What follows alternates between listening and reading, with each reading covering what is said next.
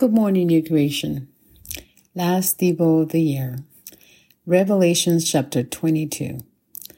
It has been a roller coaster of a year, at least for me. But this chapter is full of hope and light. A daily reminder that Jesus is with us every moment of the day. That what is to come, it's already here. Revelation is a way to look deeper into our beliefs and humanity. A warning about how we should live every day, not in fear, but in faith. Jesus' second coming, as described in Revelation, is a call to believers to have a life together and examine our lives as we do Jesus' work on earth. It's to question our Christianity and our beliefs, where actions should be louder than words, and words should honor God and the sacrifice that He made by sending His Son to die for us. We are the representatives of Jesus' values, practices, and church. Revelation wants us to see the true paradise described in the first verse of this chapter.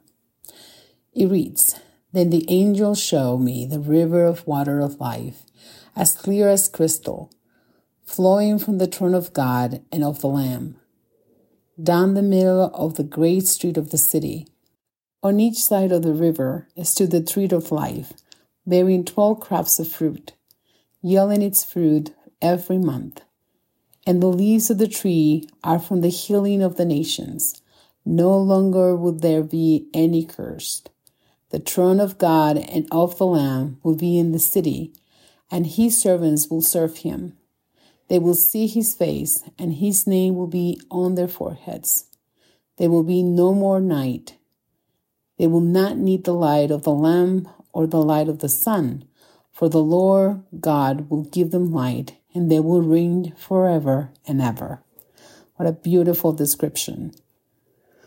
We also need to be examples of Jesus' love by how we love and comfort others, in how we take care of one another, in how we choose to trust in God no matter the circumstances. Revelation is also an invitation to a near celebration of Jesus' second coming. We must prepare our hearts and spirits daily to drink from the river of life. The book is a hope for us. I was taught that early death is the beginning of eternal life. In Revelation, God has allowed us to see the inheritance that is waiting for us, not by deeds, but by choice. I wish all of you a wonderful year, and I hope that this rest week help us to recharge our batteries for the new year. Amen.